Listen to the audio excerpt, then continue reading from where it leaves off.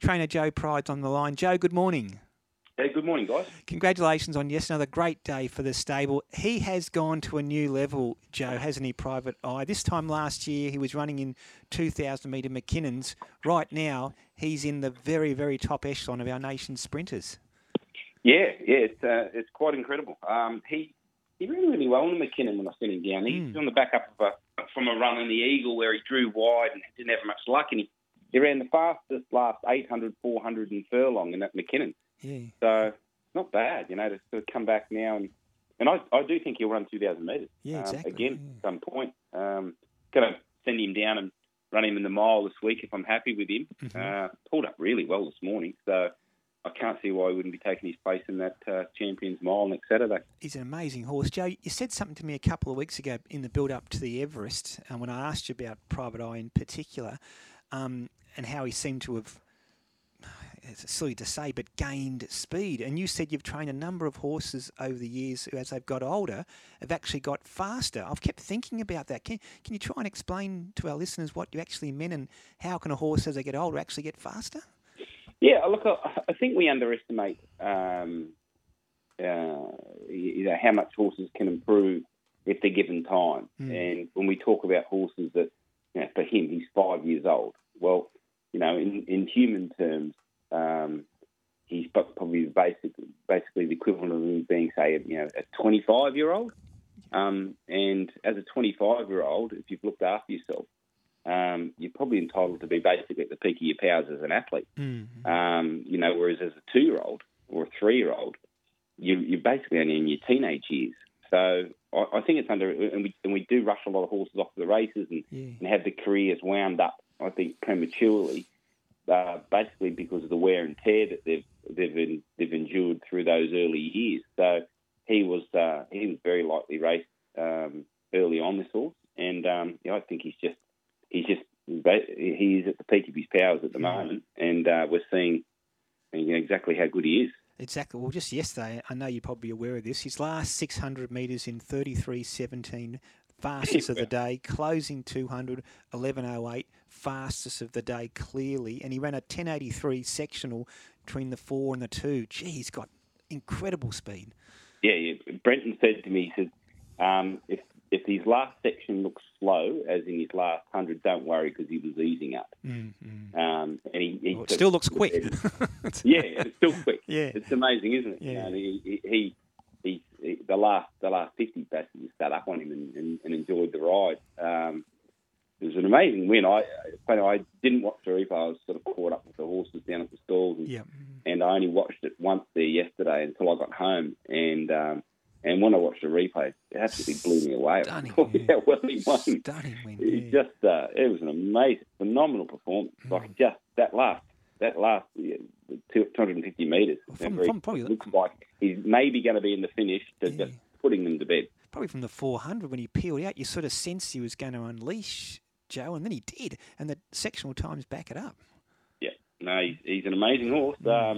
He just may be may end up being the best horse. I always had Terra Vista in mind as the best horse, and Eduardo sort of replaced him over the last couple of seasons, and now this horse might go on to even higher than him. So we'll see. Yeah. Joe, what is Private Eye's best distance? Yeah, yet to be really discovered, I think. So I'm open-minded about it, and if he can run the mile out well next week in the same preparation where he sprinted so well, it really highlights his versatility. And he may be a horse that he doesn't necessarily have a pet distance. He's just good at whatever he does. So look, he's won twice already. He won a Queensland Guinea. He's won in an Epsom. So there's no doubt he can run a mile. Let's see if he can do it as well as he can sprint. Joe Fitzy has texted in, hey boys, can you please ask Joe how Eduardo pulled up? Yeah, look, he seems fine again this morning. Not his prep, clearly. He started it off really well. He's going to, I'd say what I'll end up doing with him this week is doing scintigraphy, which is basically an overall body scan where they put a radioactive dye into them and they highlight what they call hot spots. So any points of bone damage or inflammation, we can't can't basically see. He's cleared by the vet again after the race yesterday, but Nash is adamant that he's sore. So we can't find anything here at home. But yeah, you've got to suggest under pressure he is feeling something. Yeah. He was only beaten a couple of lengths yesterday, and it was a much better run than the Everest. But he's not doing what he's done in the past. To be fair, he's 9 and he's done a lot of hard racing in the last couple of seasons. Maybe that's taken its toll. But I'm very keen to get to the bottom of it. Yeah, no, obviously I hope you do find something there. Explain, he's such a genuine horse. Just quickly, Joe, I'll ask you about Stockman in a sec. One of our listeners, Andy's just chimed in. I bet Joe couldn't ever say in its career that Private Eye has been disappointing. He always tries. He'll be close to the best horse in the country in 12 months. He's probably almost there now. One of our listeners has also chimed in. Has it ever been tried of a horse running on Derby Day in Sydney and then running in the Melbourne Cup 3 days later? I guess to be fair, we didn't have a spring carnival which would have suited that preparation, but it did. Stockman yesterday ran the best 8th you would ever see going into a Melbourne Cup. It was a very good run. Yeah, I mean, sort of going back to that, it's funny how much attention it's captured this week. Where 10 years ago, 15 years ago, it was just a done thing, and so many horses have won Melbourne Cups running on the Saturday. So whether he runs in Melbourne or Sydney, I'm not seeing any difference there. But that was a fantastic run. Yeah. Really pleased with the way he's come up, and happy to see him draw a nice barrier there. Yesterday, which Gate 2 going to really help him. And then he's got the advantage too. I mean, yesterday was on top of the ground.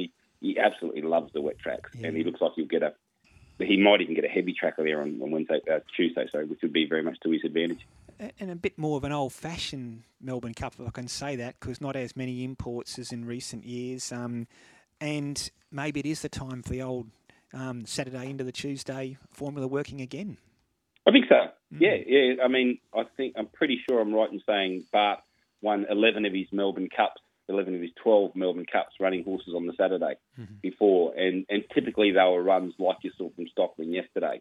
It always used to be in the McKinnon, sometimes in the old Hotham, what I'm not sure what they call that race now. The Lexus, at the staying race on the Archer Stakes now, the old Hotham. The Archer Stakes, but you always used to be the pathway, and I thought it was appropriate for this horse, and I'm glad I did. He was bright and happy this morning. He's got a float trip this afternoon, but he handles that well. So looking forward to it. It's an exciting week for the stable. We sort of got it off to a good start yesterday, and we've got those same two horses to run again this week. So. Yep, been a great spring so far for the stable, Joe. You've got your first Melbourne Cup runner on Tuesday. You're not making up the numbers either. He's a massive chance, Stockman. Private Eye to Flemington for a Group 1 next weekend. Thanks for joining us this morning. Have a great week. Best of luck at Flemington. Great. Thanks very much, guys.